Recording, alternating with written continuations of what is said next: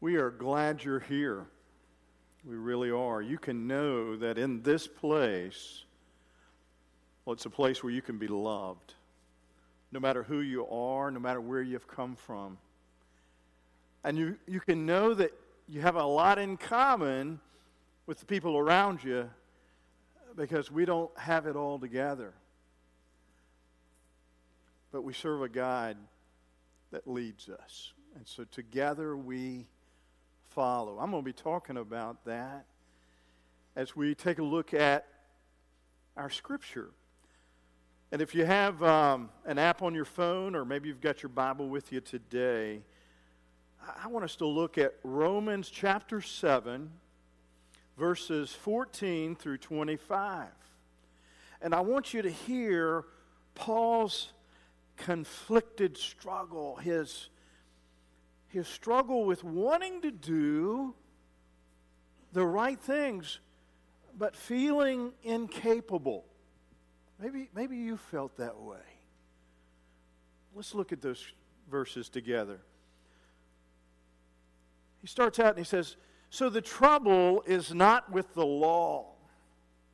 One of the things he wants us to know is that the law was provided as a form of guidance. It was meant to be a tutor, but in and of itself is not salvation. And so the trouble is not with the law, for it is spiritual and good. The trouble is with me, for I am too human, a slave to sin. I don't really understand myself, for I want to do what is right, but I don't do it. I'm with you, Paul. Instead, I do what I hate. But if I know that what I am doing is wrong, this shows that I agree that the law is good. So I am not the one doing wrong. It is sin living in me that does it. And I know that nothing good lives in me. That is my sinful nature. He's being honest about who he is and his limitations. And I want to do what is right, but I can't. I want to do what is good, but I don't. I don't want to do what is wrong, but I do it anyway. But if I do what I don't want to do, I am not really the one doing wrong. It is sin living in me that does it. And I have discovered this principle of life. That when I want to do what is right, I inevitably do what is wrong. I love God's law with all my heart. But there is another power within me that is at work with my mind. This power makes me a slave to the sin that is still within me. Oh, what a miserable person I am. He is struggling with his honesty and his vulnerability. He's laying it out there. Who will free me from this life that is dominated by sin and death? And then he comes to some resolution. Thank God. The answer is in Jesus Christ our Lord. And so he ends well. But oh, how conflicted. Oh, the struggle is real. Let's pray together. God, we recognize our own struggle. There are some intentions about us that we know are good, and we long to do what is right, but we so often seem to come up short. And so we need your help. So help us to understand who we've been, who we are, and who you're calling us to be. And Lord, I pray that you will give us open hearts, every one of us, to give us strength, to reveal honestly our wrong, and then help us to look toward that goal you have set for us, to be like Jesus. It's in the name of Christ that we pray. Amen. Do you ever feel like you're heading down the journey of the Christian life, feeling relieved that certain issues are behind you, and you've to a good extent overcome some bad habits or ways of thinking or attitudes, and then bam, one of them shows back up. Maybe it's a selfish thought that darts through your mind, or maybe you've said something to someone that you love, and it's been hurtful, and you knew better. Or maybe you stepped back into a bad habit that is self-destructing, and it affects the people around you. I thought about this morning. It's not in my notes, which is scary, but I thought about it this morning, how when I had just moved to Statesboro, Georgia, and I was starting a new pastorate, and it was Saturday night, and I was kind of getting revved up, and I was ready to go for the message. Sunday morning arrives, and my son was home from college, and he did not park. It was a new home. We were in a new parsonage. It was new to us, and he had parked in a place where, well, let's just say when I backed the truck up, I didn't see him, and boom! I mean, I messed up my truck, and I messed up that used Volvo. And I had to call the insurance company. And be honest, I got to tell you, I messed up my Honda Ridgeline, and I crashed it into my son's car, and there was a long silence. And she said, "Sir, that's not good." And she said, "But I've got some good news. We're not going to claim that as two accidents. You get to use the same deductible for both cars." And I said, "Praise the Lord, that's great." But I had affected my vehicle. I had affected his vehicle. Ultimately, I had affected my insurance rates.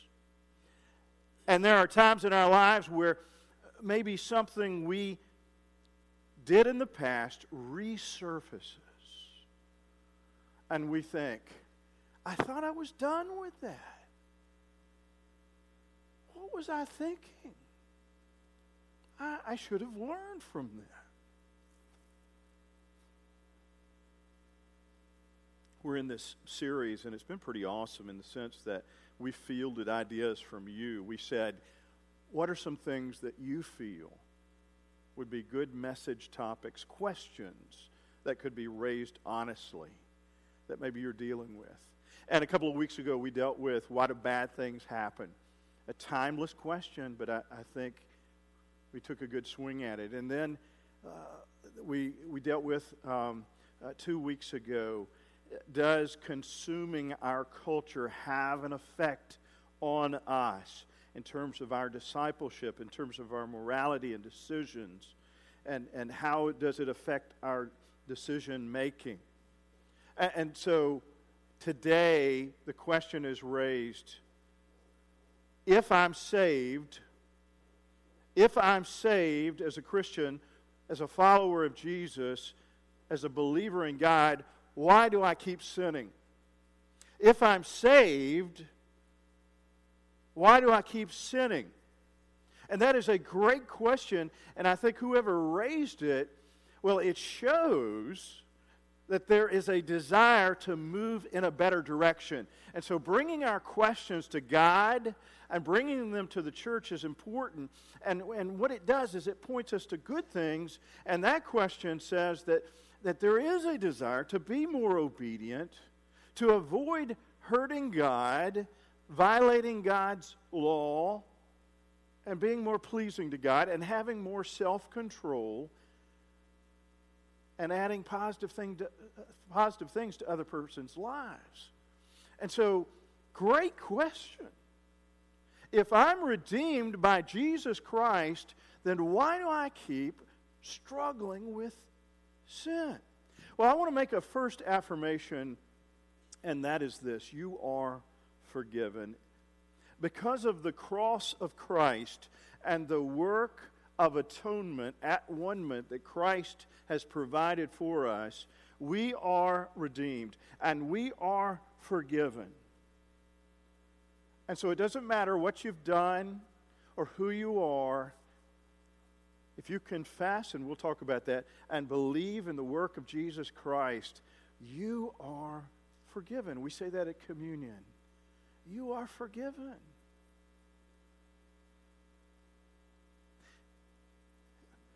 Lock that in your mind because that's important. Romans 8:1 says this, therefore, there is no condemnation for those who are in Christ Jesus. And so understanding that you are forgiven, that you've been given a clean slate, is foundational. The gospel of redemption through Jesus Christ is foundational in understanding who we are and the potential for who we can become, and that we are forgiven. And so know that. Celebrate that the work of Christ on the cross was once and for all, and it was sufficient. It's important to remember that, to carry that with you. You have been imputed, is a good theological word. You have been given something you did not deserve, but you are a recipient, and so claim that. Claim that. And so as we go to this question, I want you to know that you are forgiven. But why is it that if I'm saved, if all of that is true, Tim, that I keep sinning? And I want to share with you that because we're human beings, we do not stop making mistakes. We don't stop failing and coming up short in certain situations. Sometimes we fail intentionally, sometimes we fail unintentionally. I never intended to back into my son's car. I got to share that with you. But it was a mistake. It was a human error. And so if people could stop sinning, doing that which is wrong, by just deciding alone, we'd know a lot of perfect people. If it was just down to deciding to stop. But no one stops sinning even after they're saved. No one. I sure don't. Even when I put forth my best effort.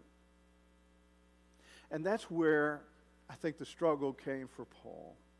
Because in Romans 7:15 he says, I don't really understand myself. Have you ever had that feeling? For I want to do what is right. I want to do what's right. But I don't do it. Instead, I do what I hate. And he goes on to explain that there is a will that comes into play that is important, that deciding. But the reality is, as long as I am in the flesh, as long as I am a human being, I am going to sin. Jesus helps us with this. Jesus, our Lord and Savior, said, the spirit is willing, but the flesh is weak. I believe that runs parallel to what Paul is saying.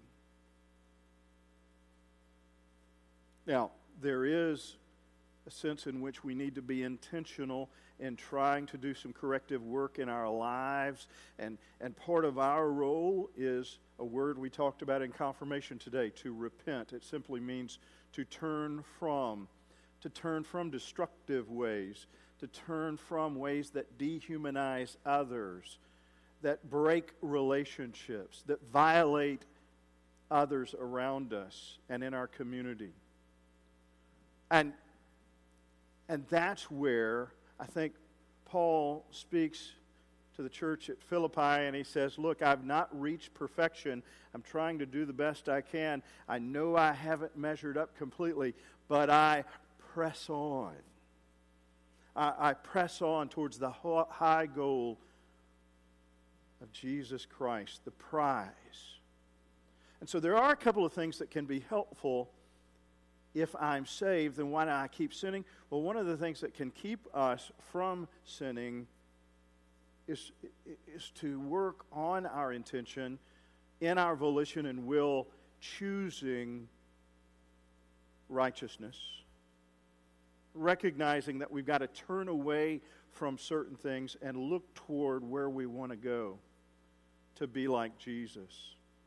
And the other is to position ourselves to be successful in allowing God, and we'll talk about this, to eradicate and remove the sin in our lives as much as possible.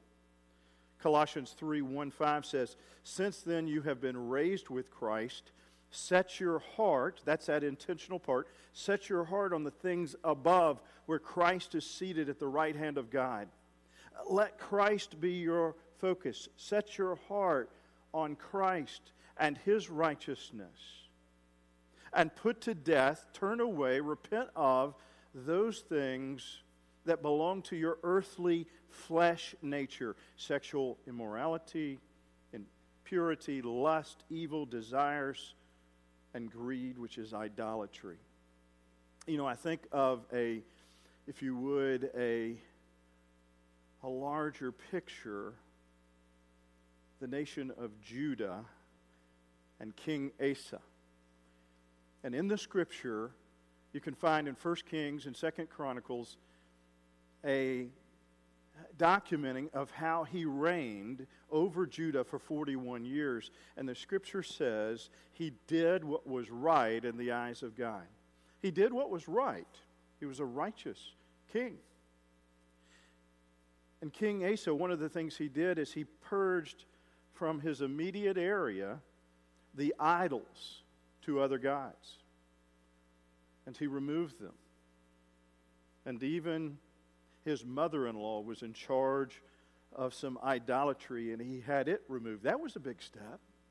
And so he does away with the idols that are around him, but recorded later, it says, but he failed to remove the idols from the high places. In other words, distant from him, but still in the realm of the region of his governance.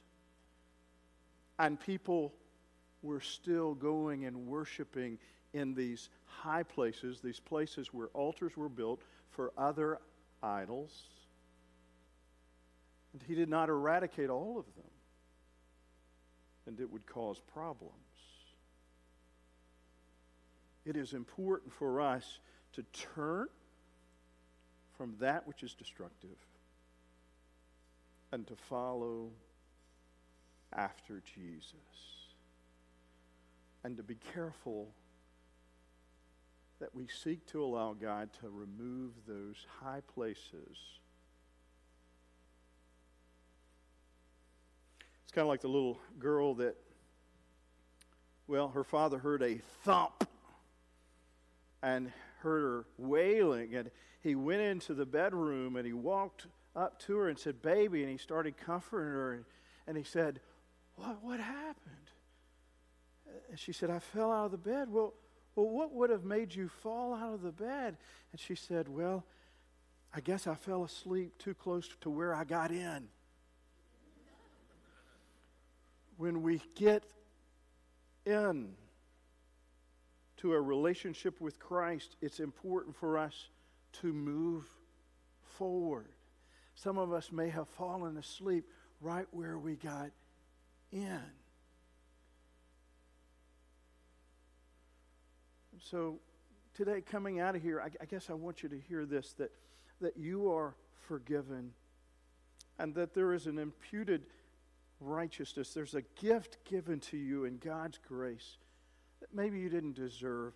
And because you're in human flesh, because you're a human being just like me, you're going to fail. You're going to make mistakes.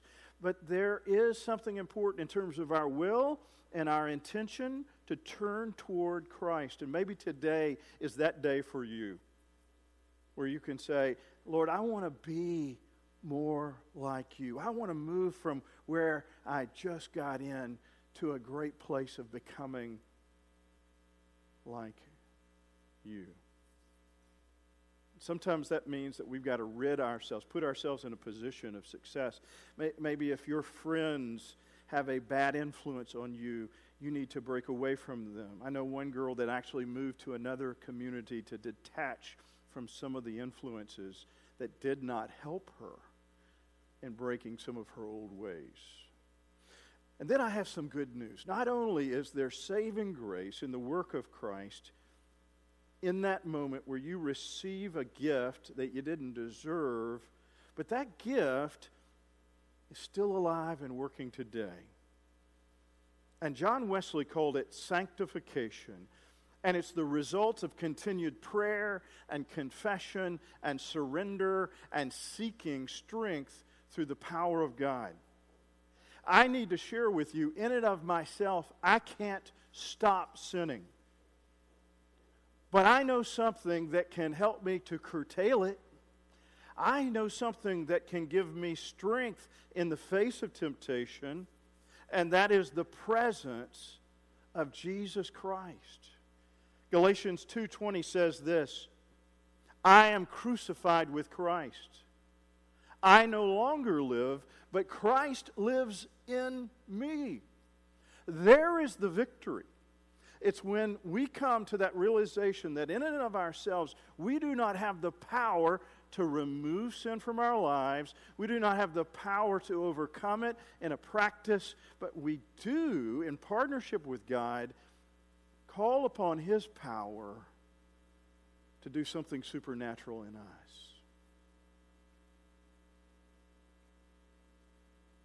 Through sanctification, we become stronger. And we continue to turn back toward Christ.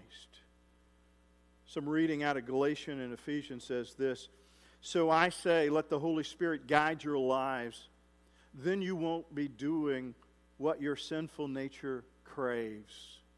Paul was conflicted, but here is a place where he comes to a better understanding. Let the Spirit guide your life.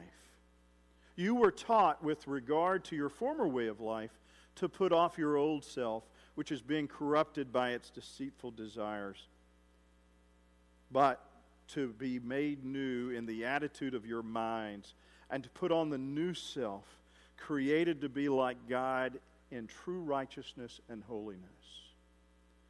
And so that two-part of the equation in living for Christ and becoming a new creation is that we say, God, remove that from me, which is wrong.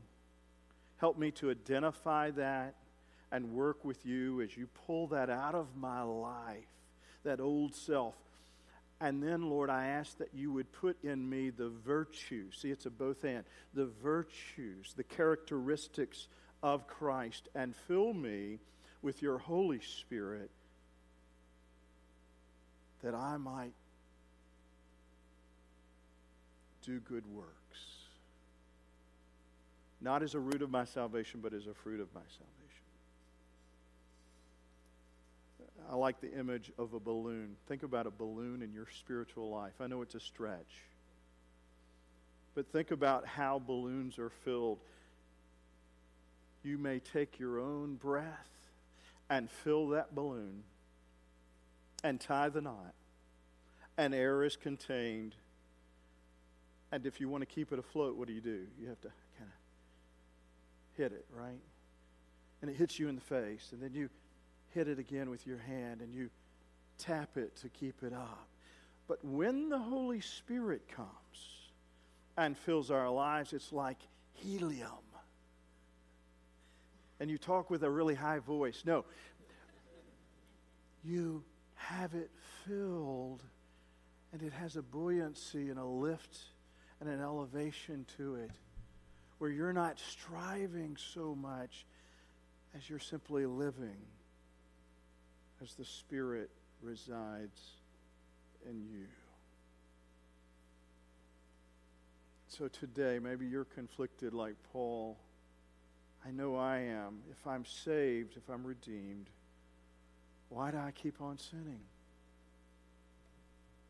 Well, there's good news. You're not alone, and that there's power and victory in the presence of Jesus Christ. For we are more than overcomers, and power can be available, and that power allows us to overcome our sin. Let's pray together. God, we thank you that you're a God that never gives up on us. We are still a work in progress. And Lord, we just ask that you would help give us that desire. Through your grace, a willingness to rid ourselves with your power of that holds us back, and infuse in us that same spirit that allows us to live like you. It's in the name of the one who said, the spirit is willing, the flesh is weak.